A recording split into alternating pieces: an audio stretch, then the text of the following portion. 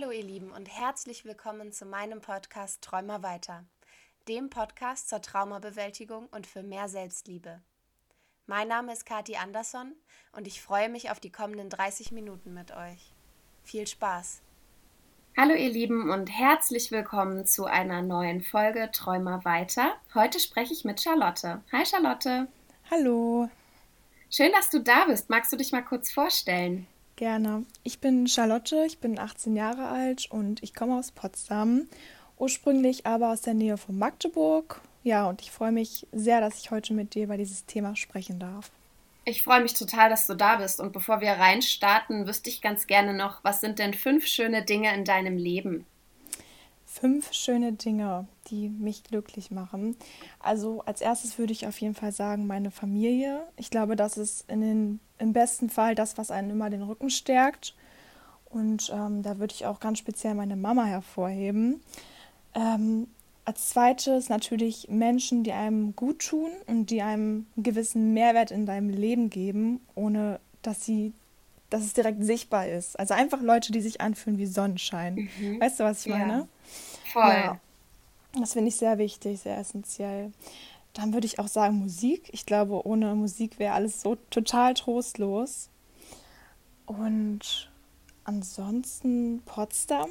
Potsdam, als ich vor 3 Jahren hierher gezogen bin, mit 16 alleine, habe ich nie daran gedacht, dass ich jemals sagen würde, das ist mein Zuhause. Aber es hat mir so viele Chancen gegeben, mich weiterzuentwickeln und von dieser ganzen Negativität wegzukommen, die irgendwie im alten Zuhause dann doch da war. Ja, und als letzte Sache würde ich sagen, Freude an alltäglichen Sachen. Also einfach über schöne Dinge zu lachen und das Leben zu genießen. Total schön und super wichtig, dass du das auch sagst. Und wenn du schon über Potsdam sprichst und darüber, dass auch irgendwie die räumliche Trennung zu anderen Orten einem mal weiterhilft, magst du uns erzählen, worüber wir heute sprechen? Ja, sehr gerne. Wir sprechen heute darüber, wie es ist, einen sehr geliebten Menschen durch Suizid zu verlieren. Also ein sehr verletzbares Thema. Und ich habe auch ehrlich gesagt lange überlegt, ob ich meine Geschichte mit jemandem teilen möchte, den ich nicht kenne und dem ich natürlich noch nicht mein komplettes Vertrauen geschenkt habe, weil Hm. vorher habe ich immer geschaut, möchte ich diesem Menschen meine verletzbare Seite überhaupt zeigen. Aber ich bin super gespannt und ich freue mich. Das ist auch super stark von dir. Ich finde, dass wir alle, wie wir ja so unsere Themen und unsere Traumata auch haben, da viel zu wenig drüber sprechen und dass gerade die Menschen, die drüber sprechen, einfach viel mehr Applaus verdient hätten. Deswegen ist es schon mal sehr, sehr stark und sehr beeindruckend von dir, dass du überhaupt heute darüber sprichst. Sehr lieb.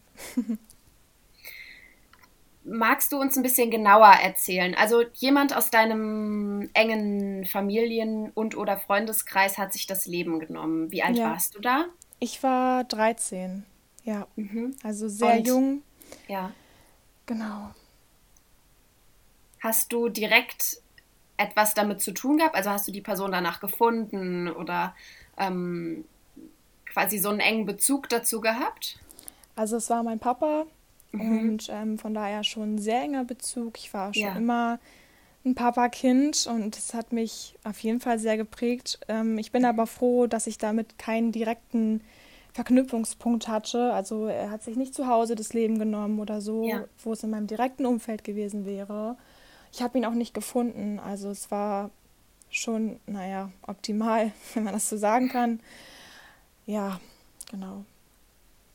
Und bist du danach in Therapie gewesen, beziehungsweise bist du momentan in Therapie? Nein, also uns wurde Trauerbegleitung natürlich angeboten von der Polizei und von Sanitätern, aber meine Mutter hat sich damals bewusst dagegen entschieden, weil also wir haben eine enge Bindung und mit Liebe kann man alles schaffen, so. Ich glaube aber, dass Aufarbeitung keinen vorgegebenen Weg hat. Also das ist, wie du damit umgehst, das ist dein Trauerprozess. Und heute denke ich manchmal auch, warum habe ich es nicht gemacht? Wäre es vielleicht besser gewesen, um bestimmte Dinge nicht erst so weit kommen zu lassen. Aber Mhm. ich bin dabei und ich bin zwar nicht aktuell in Therapie, aber ich habe es aufgearbeitet mit bestimmten Wegen Und da muss jeder seine Lösung finden. Das kann man nicht pauschalisieren, glaube ich. Und wie bist du damit umgegangen? Also wie hast du es geschafft, dass du heute so darüber sprechen kannst? Also tatsächlich, ich glaube, ohne meine Mama, ohne so ein starkes Vorbild, die im Prinzip auch stark geblieben ist für ihre Kinder, wäre ich wahrscheinlich auch daran irgendwie kaputt gegangen. Aber sie hat mir immer so viel Furchtlosigkeit und Positivität mitgegeben. Und dafür bin ich sehr dankbar, ja.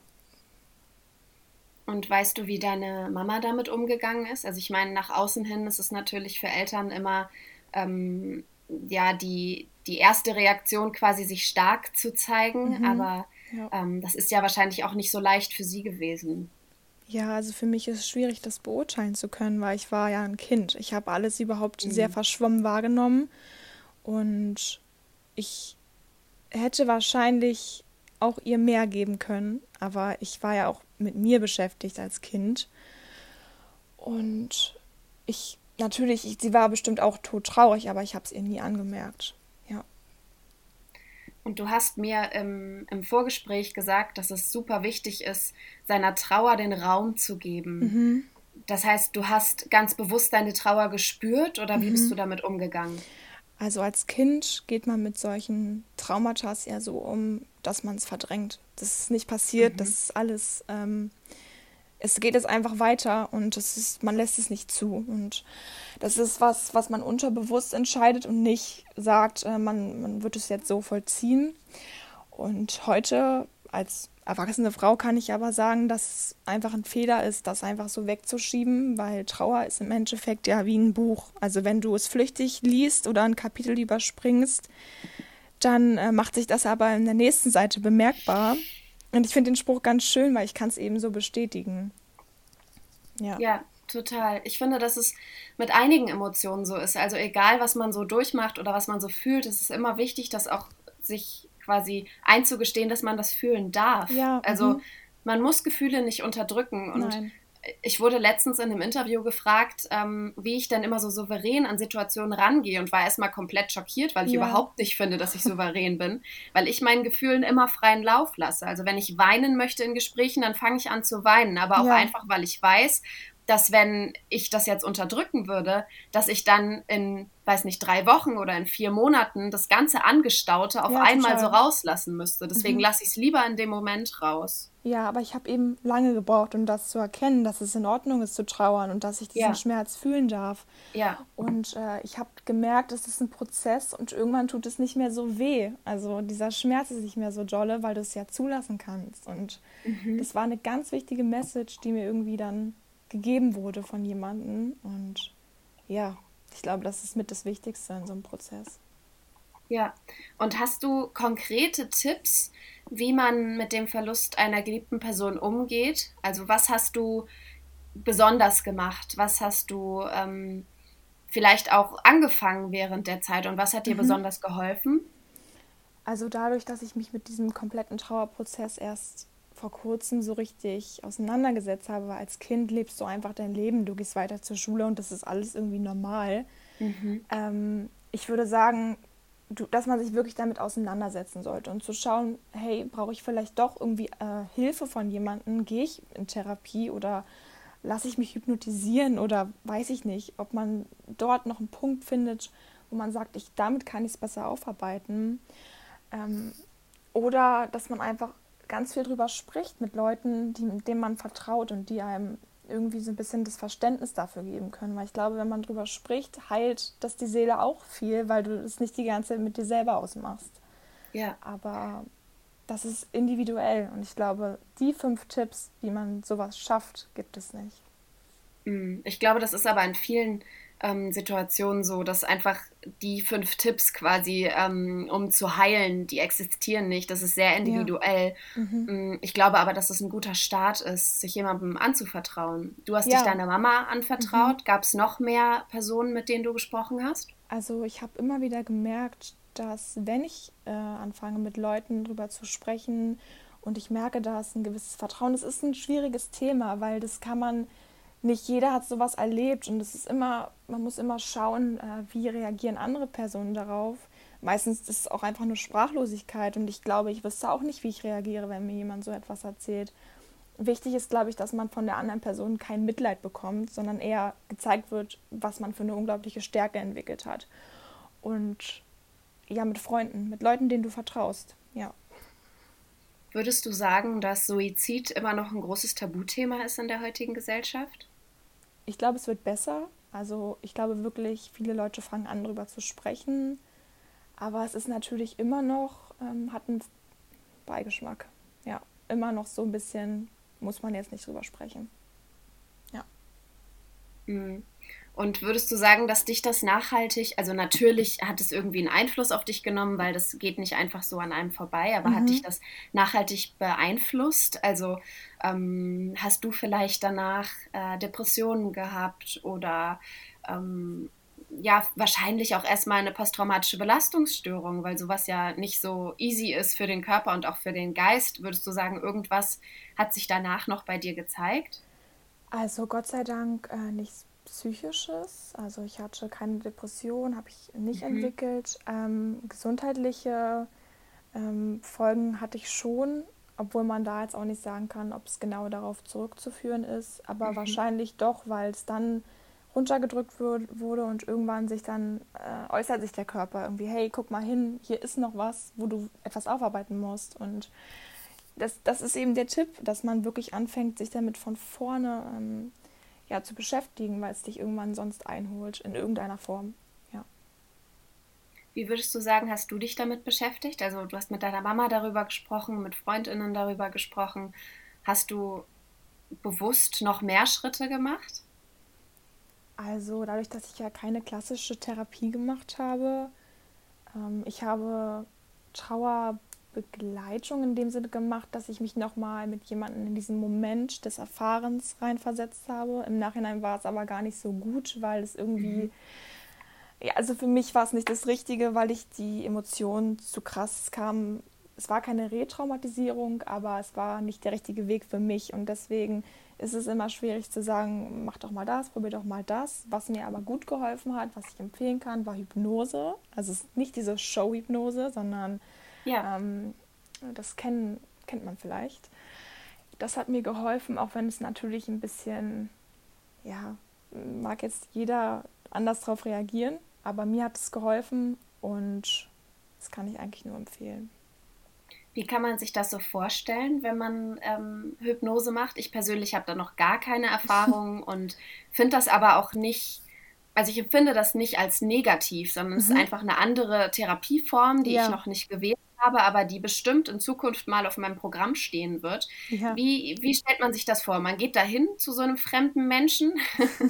Gibt es da eine Liege oder sitzt man? Wie sieht das da aus? Ja, es gibt ein Vorgespräch, wo geklärt wird, was möchte man damit erreichen. Es gibt ja das Unterbewusstsein, was so viel mehr aufnimmt als wir selber und dementsprechend stecken da viel mehr Emotionen dahinter. Genau, du gehst dorthin, es gibt ein Vorgespräch und dann geht es auch im Prinzip schon los. Es gibt eine Liege und man kann sagen, es ist eine Tiefenentspannung. Also du schläfst nicht, es ist so ein Mhm. Zwischengefühl.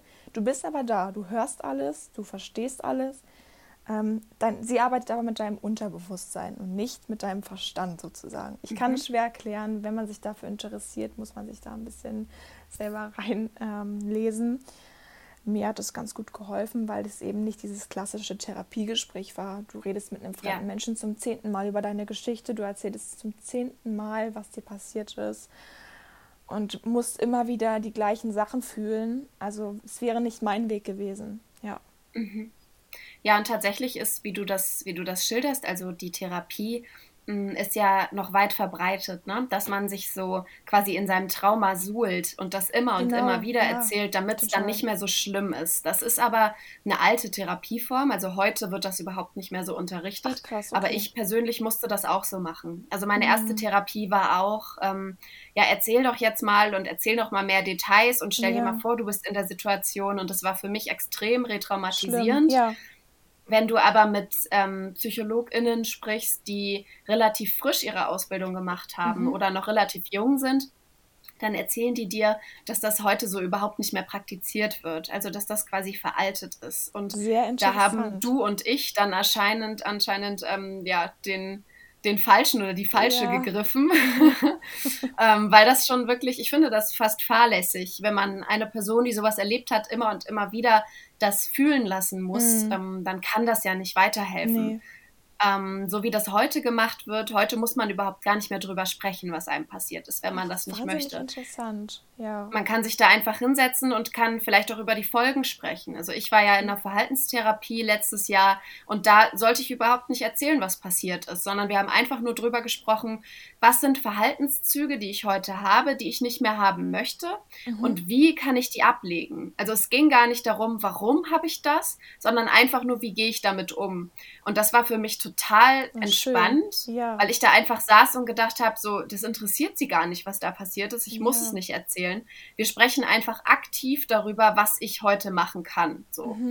Und ich glaube, es ist relativ wichtig, auch für alle Menschen, die zuhören, nochmal zu sagen, dass es verschiedene Formen der Therapie gibt und dass man natürlich an so jemanden geraten kann, wie du und ich, dass das aber heute ehrlich gesagt nicht mehr die Norm sein sollte.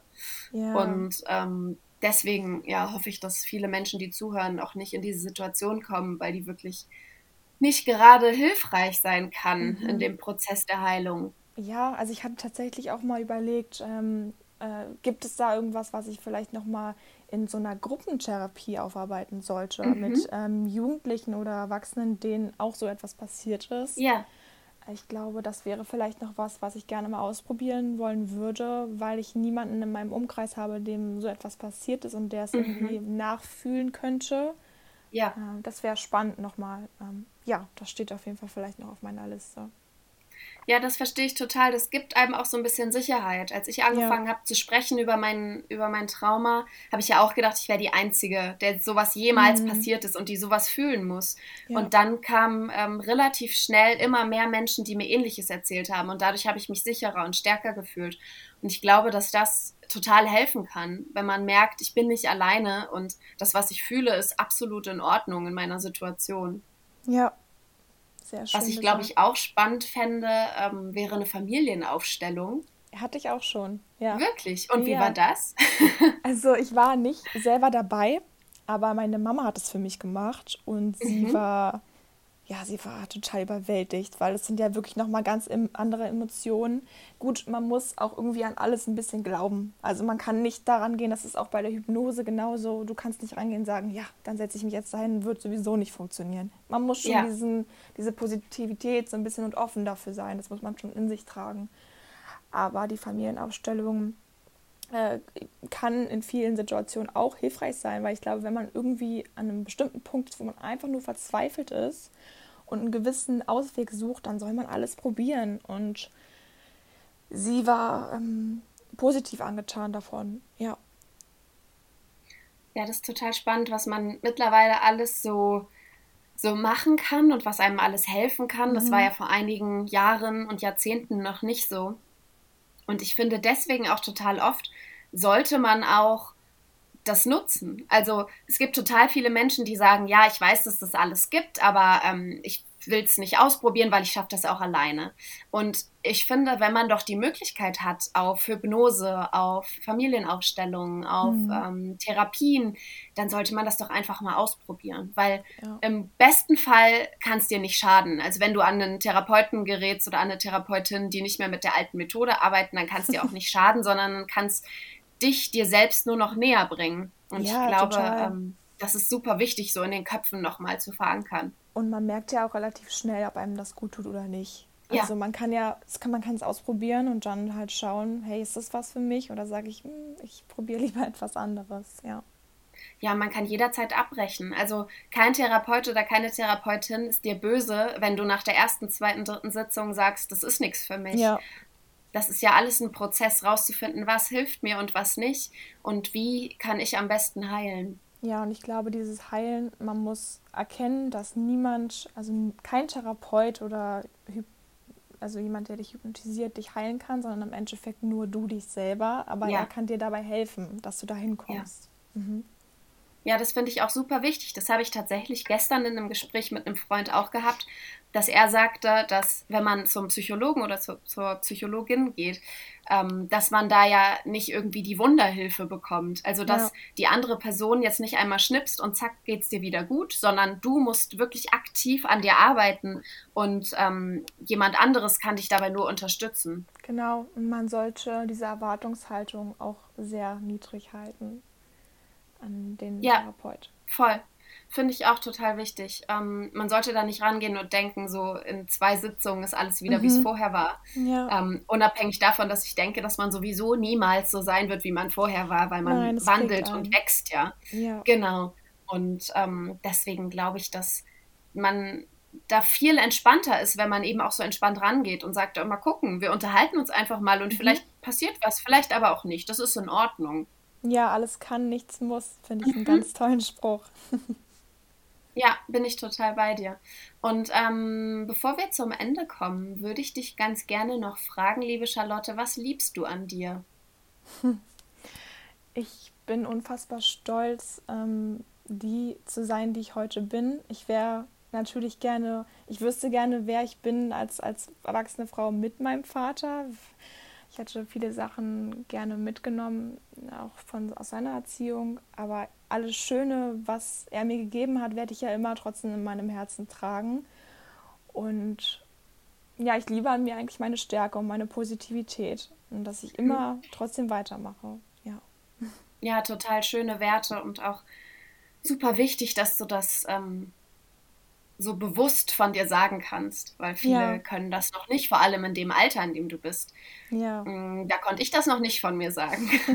Ja, das ist eben, ich musste ja sehr schnell erwachsen werden. Also natürlich, als er ging, da musste ich schon lernen, irgendwie, okay, du musst jetzt erwachsen werden. Und aber auch als ich dann mit 16 ausgezogen bin in eine fremde Stadt, musste ich auch nochmal schauen, okay, jetzt bist du wirklich erwachsen, jetzt musst du selber auf eigenen Beinen stehen.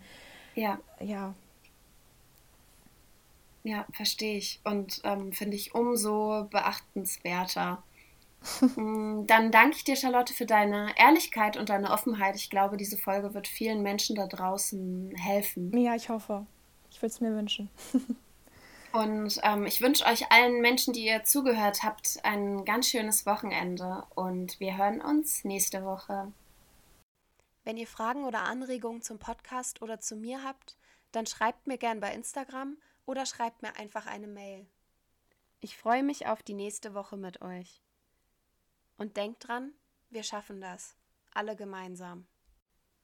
Und nun würde ich gerne zum Abschluss mit euch 1 Minute nur den Klängen der Wellen lauschen, vielleicht an gar nichts anderes denken, eventuell meditieren, wenn ihr darauf Lust habt, und einfach mal nur im Moment sein.